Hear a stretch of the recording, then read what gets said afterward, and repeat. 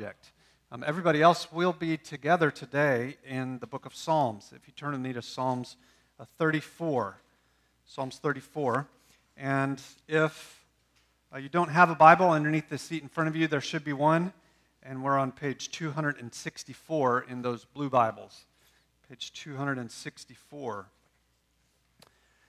It's a little warm in here, isn't it? So early this morning, we discovered that one of the two major air conditioners is out. So we're at 50%. So that means half of your body can be cool, and the other half not so much.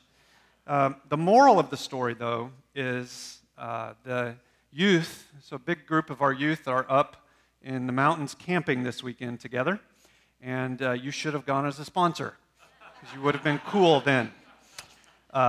But in all seriousness, sorry, we'll have it, Lord willing, resolved by next week.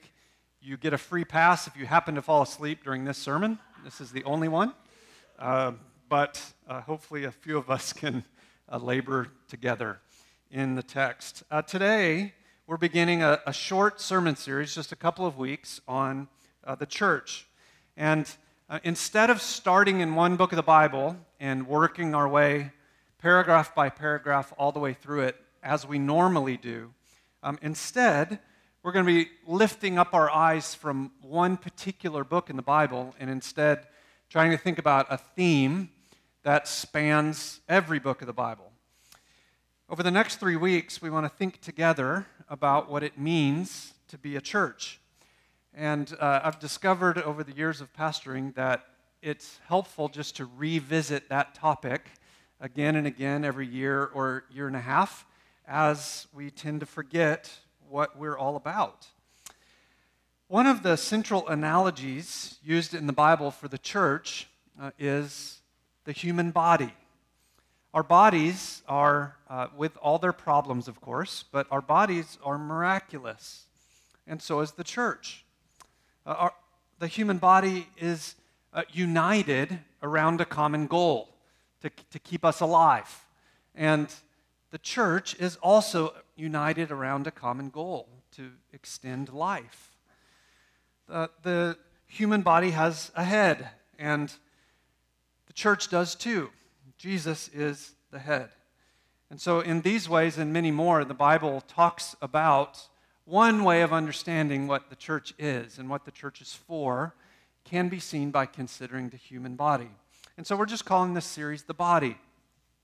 This morning, we want to try to work together to answer a single question.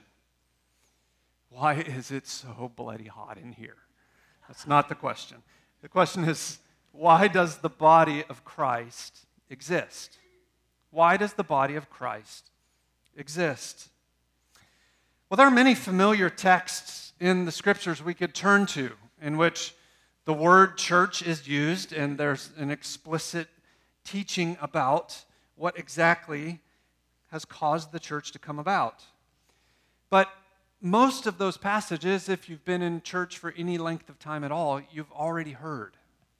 And so what I thought we would do this morning is take a more scenic route.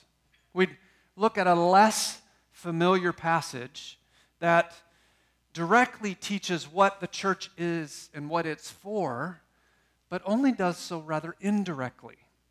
And that's what Psalm 34 does. That's what Psalm 34 does.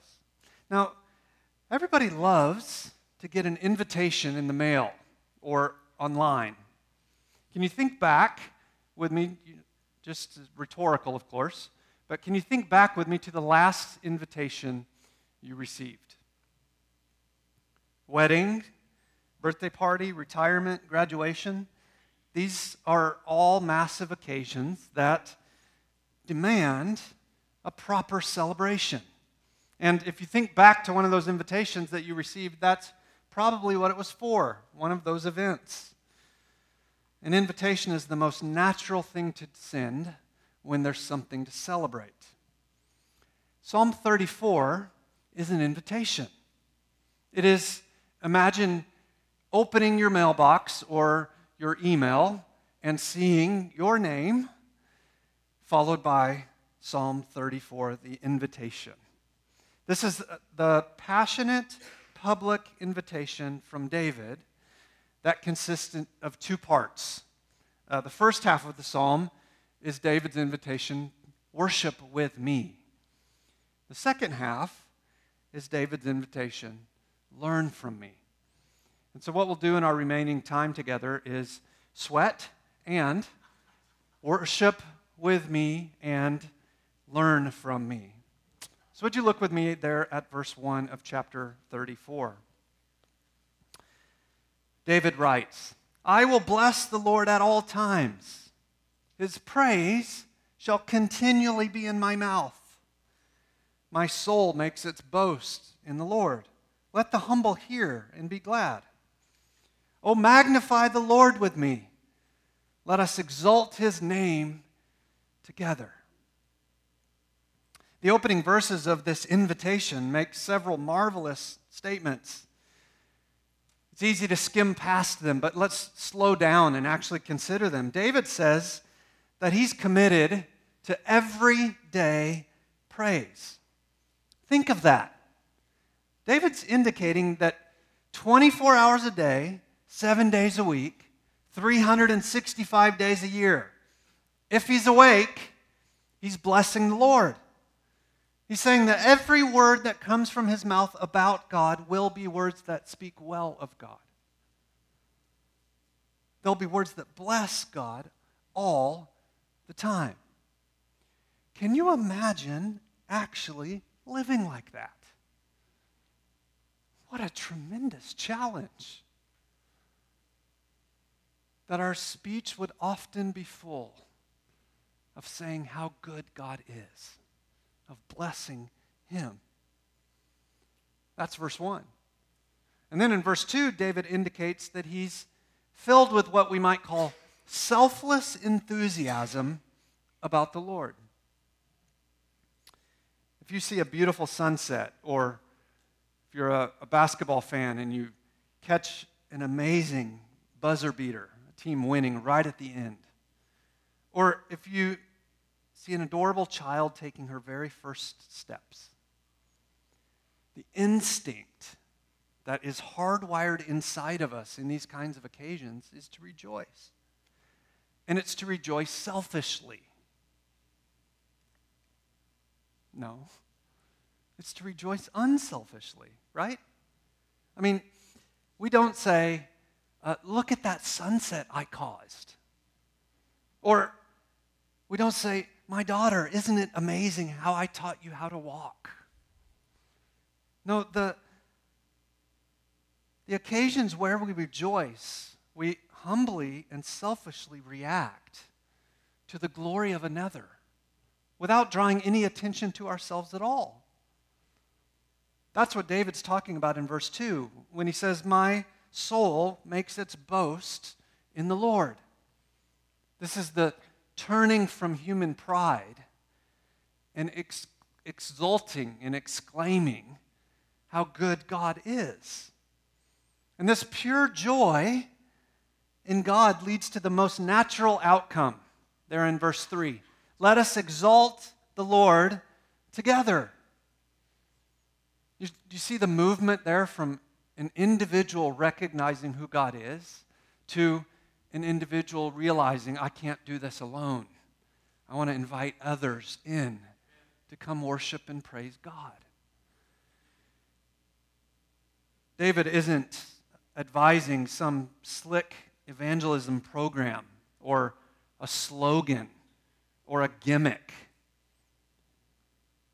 This is the mother rejoicing over her daughter's first steps and instinctively calling her husband to come watch. This is a friend out for a walk, seeing a fantastic sunset, and calling another friend on the phone saying, you got to come outside and see this.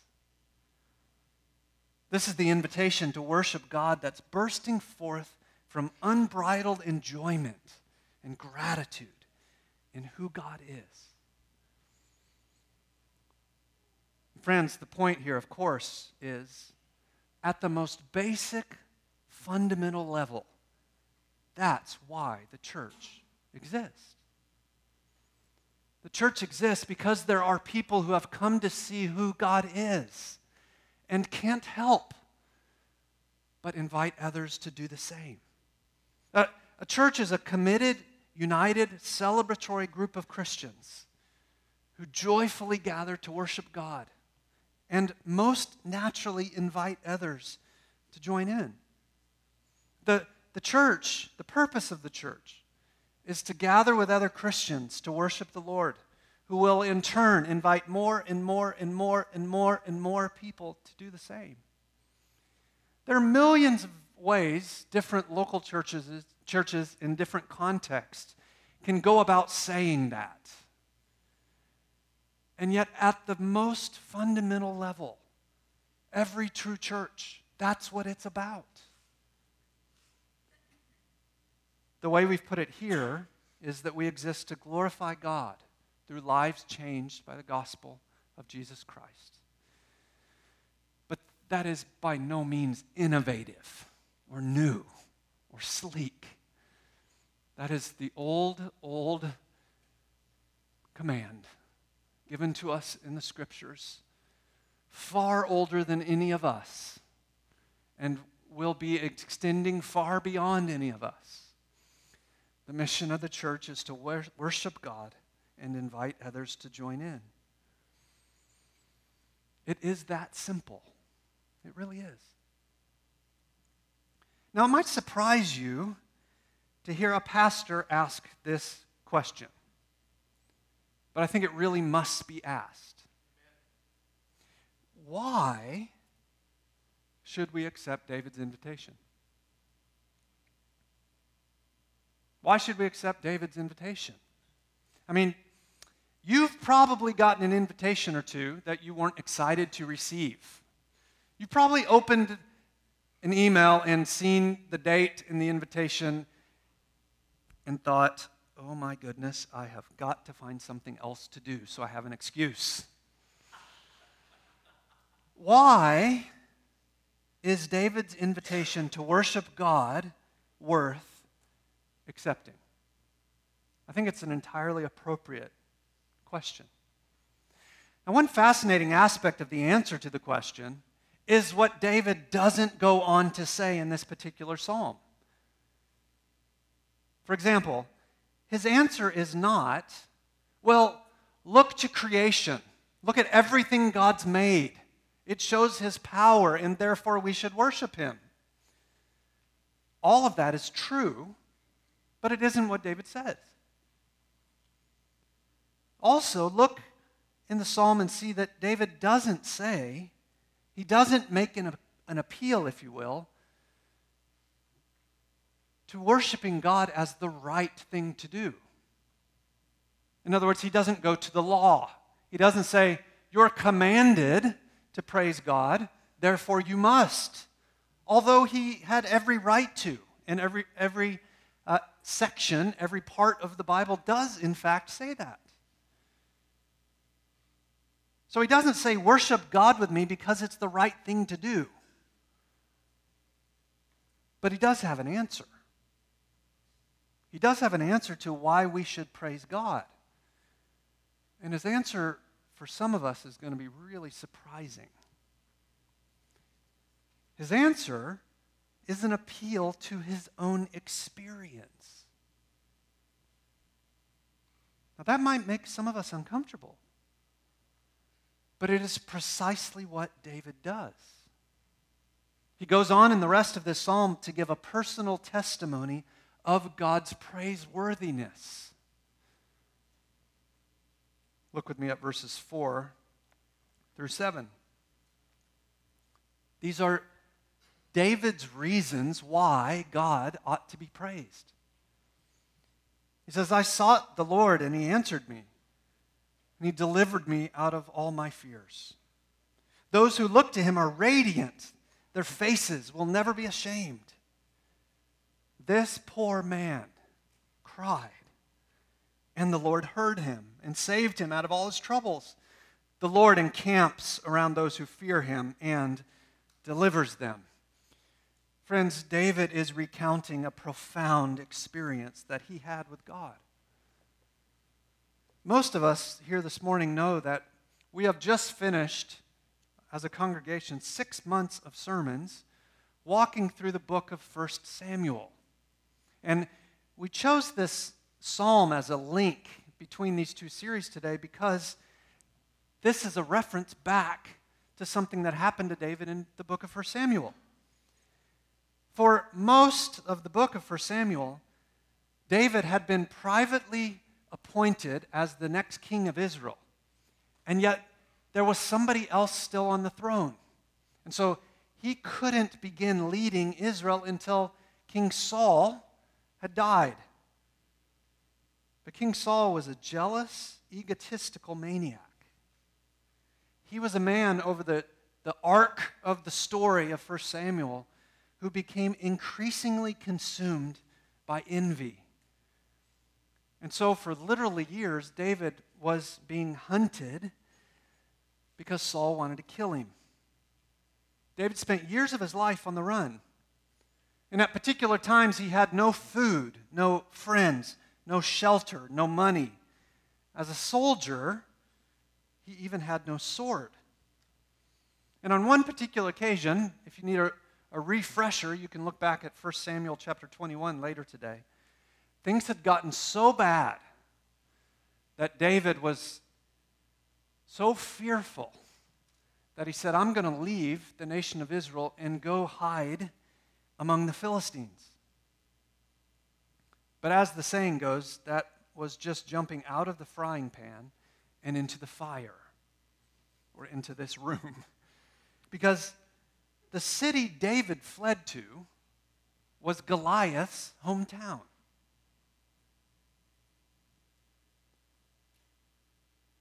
That shows you something of the depth of David's despair and confusion. He had killed Goliath, and now he's going back to try and hide in Goliath's hometown. Predictably, the king didn't want him. That king didn't want him either, and also planned to have him killed. And so David's solution was, I can't go back to Israel. I can't stay here. They've locked me up and are going to kill me. So David's solution was to act like he lost his mind. Imagine being so afraid without any other recourse that you fictitiously act insane. This quite literally is nuts. 1 Samuel 21 actually says that David pretended by letting drool run down his face and drip off his beard. I'll demonstrate for you after the gathering if you'd like. Now, fascinatingly, it worked. The king let him go, thinking he wasn't worth bothering to kill. And looking back on that experience later, David didn't see his quick wit as what got him out of this great peril. No, he saw God's kind intervention. He saw that God saved him. And so, apparently, as he sort of moaned and droned and drooled on the outside, on the inside, he was begging and pleading with God to do something to save him. He knew he had nowhere else to turn. And later, as he was away in some measure of safety, he sat down and he penned Psalm 34. Psalm 34's reason for worshiping God is that David had experienced, not read about, not heard about. David had personally experienced the help and deliverance of God. David is saying, the Lord is a faithful deliverer, provider, and protector. And anyone who would hear me, if you would worship God, you will find his help too.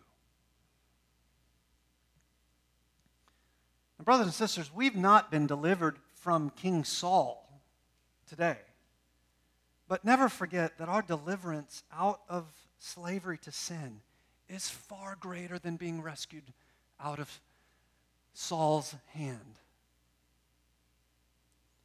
Colossians 1 says it this way, this is Jesus, He delivered us from the domain of darkness and transferred us in the kingdom of His beloved Son, in whom we have redemption, the forgiveness of sins. Brother or sister, think of who you were. Think of the mess you'd made of your life. Think of the consequences of being rightfully under the wrath of a holy God. And think of who you now are. Not because of your ingenuity or your wisdom, but because of the grace of God as you cried out to Him for help in Christ. Experiencing God's rescue leads to pleading with others to come to know and trust God too.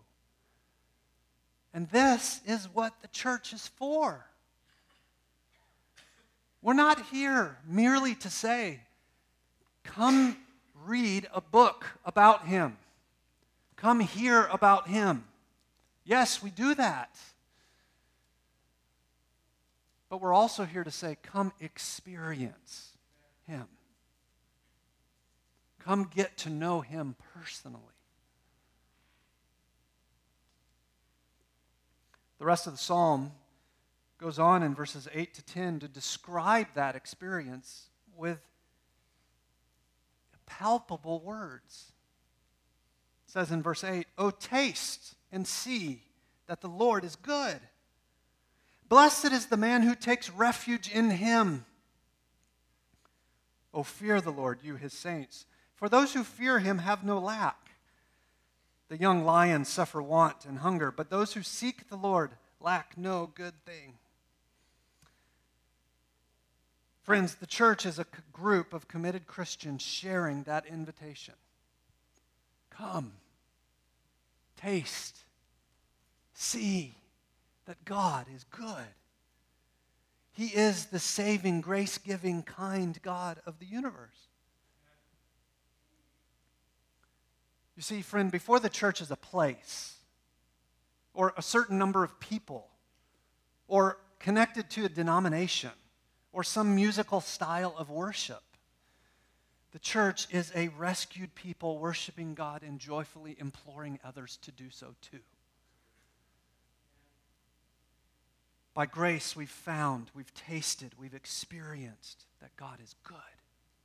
And so our driving motivation is to share that experience with others, to invite them to come to find that to be true as well. As the news of Jesus spreads and people take up this invitation to taste and see, what's going to happen?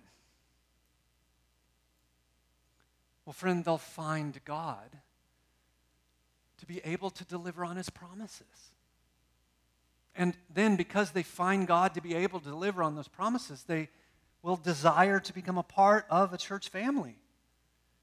And more people joining in will inevitably mean that each of us need to be flexible and put this invitation ahead of our own desires. As we move into another fall of ministry as a church body, may we have this David-like passion for sharing God. And may we have a David-like willingness to set aside our own personal preferences. May the focus of our life together not be on keeping everything the way it's always been. May it not be on being comfortable and knowing every single person here. May it be on extending the invitation. Come worship the Lord with me. For I personally, we collectively have found Him to be the deliverer, the provider, and the protector. And friend, if God does rescue more and more people, which is absolutely what He's up to in the world, if God does save more people from sin and welcome them into a life-giving relationship with Jesus,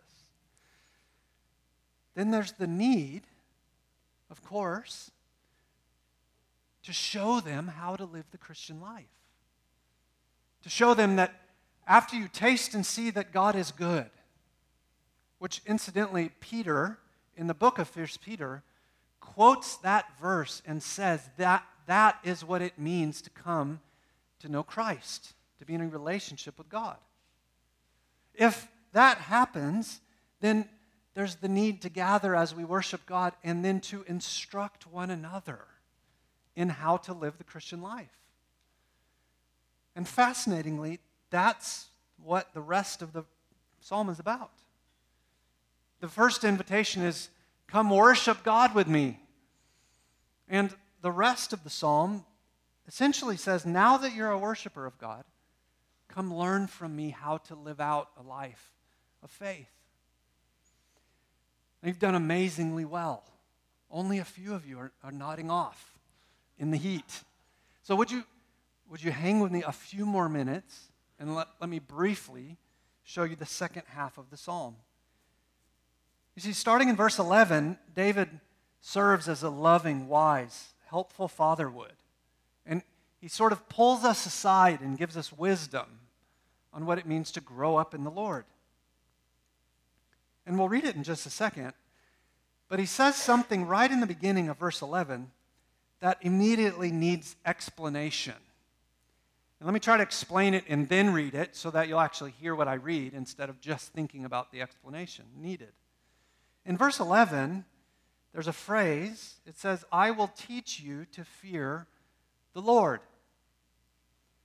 Now, friend, if you were giving an invitation, come worship God with me, and then the very next thing you decide to instruct someone on, the very first thing, actually, would that be, come, and I'm going to teach you how to be afraid? My guess is hardly any of us would go there. That we wouldn't think of the fundamental, most basic discipleship tool as teaching each other to rightly fear God. That's not our go-to today. And yet that's exactly what David did. That's the first thing on his mind about how to grow up in relationship with God. Now, while that might feel initially confusing, understand that according to the Bible, fear is everywhere. That, in fact, to be a human being means you will be a person caught up in some kind of fear. You cannot unfear. Fear motivates so many of the decisions we make every single day. There's the fear of failure. There's the fear of not being liked. There's the fear of being left alone for the rest of your life.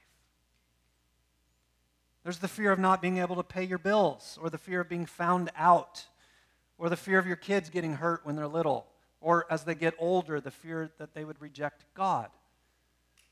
Brothers and sisters, fears are everywhere. And the only way to trump these little fears is with a far greater and more appropriate fear. The fear of God. You see, fearing God is having a proper reverence for who He is. The fear of God is seeing Him as supreme. The fear of God is living with an awe over who He is. And in Psalm 34, that fear doesn't show itself mainly as an attitude, but as an action. In other words, there's a way to know if you're actually living in the fear of God. It doesn't have to be this nebulous, spiritual, I can't see it and I'm not really sure if I've got it. No, you can actually know because it's readily observable. Now with that as an explanation, let's read verses 11 to 14. David says, "Come, O children, Listen to me, and I will teach you the fear of the Lord. What man is there who desires life, who loves many days, that he may see good?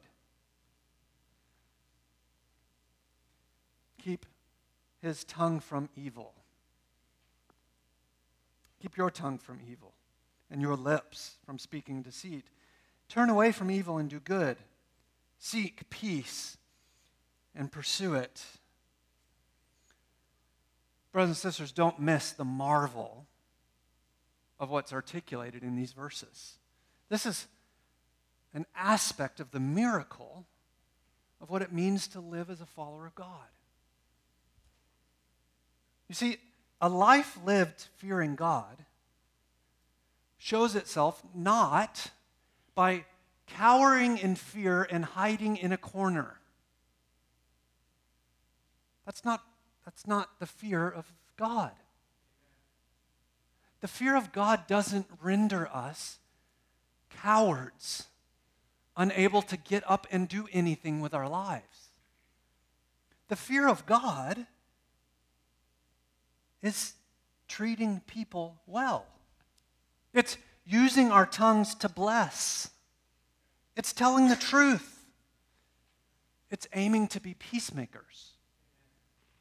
The fear of God shows itself in right action toward each other. Revering God is not only something we do in this room, it's how we relate to one another every moment of every day. So if you want to see to what degree am I living as a person with a right reverence of God, you don't have to look for some mystical thing. You merely have to look around at your relationships. Fear of God involves obedience by loving people as Christ has loved us.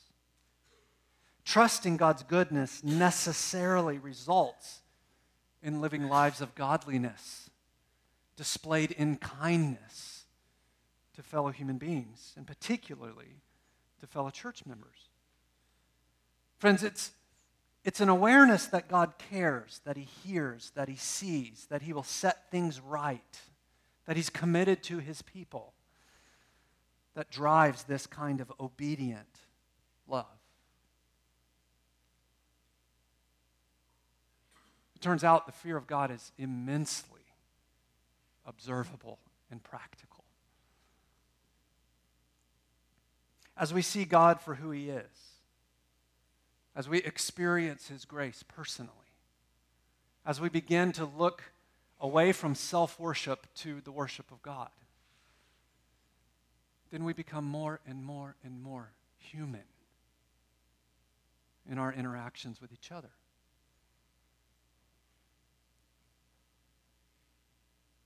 The rest of the psalm helps us understand this love.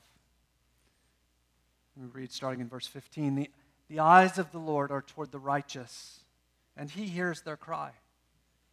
The face of the Lord is against those who do evil, to cut off the memory of them from the earth.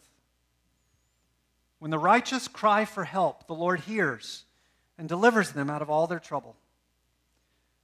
The Lord is near to the brokenhearted, and He saves the crushed in spirit. Many are the afflictions of the righteous, but the Lord delivers him out of all them.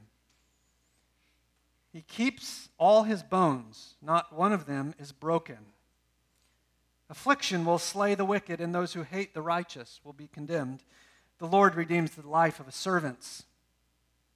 None of those who take refuge in Him will be condemned.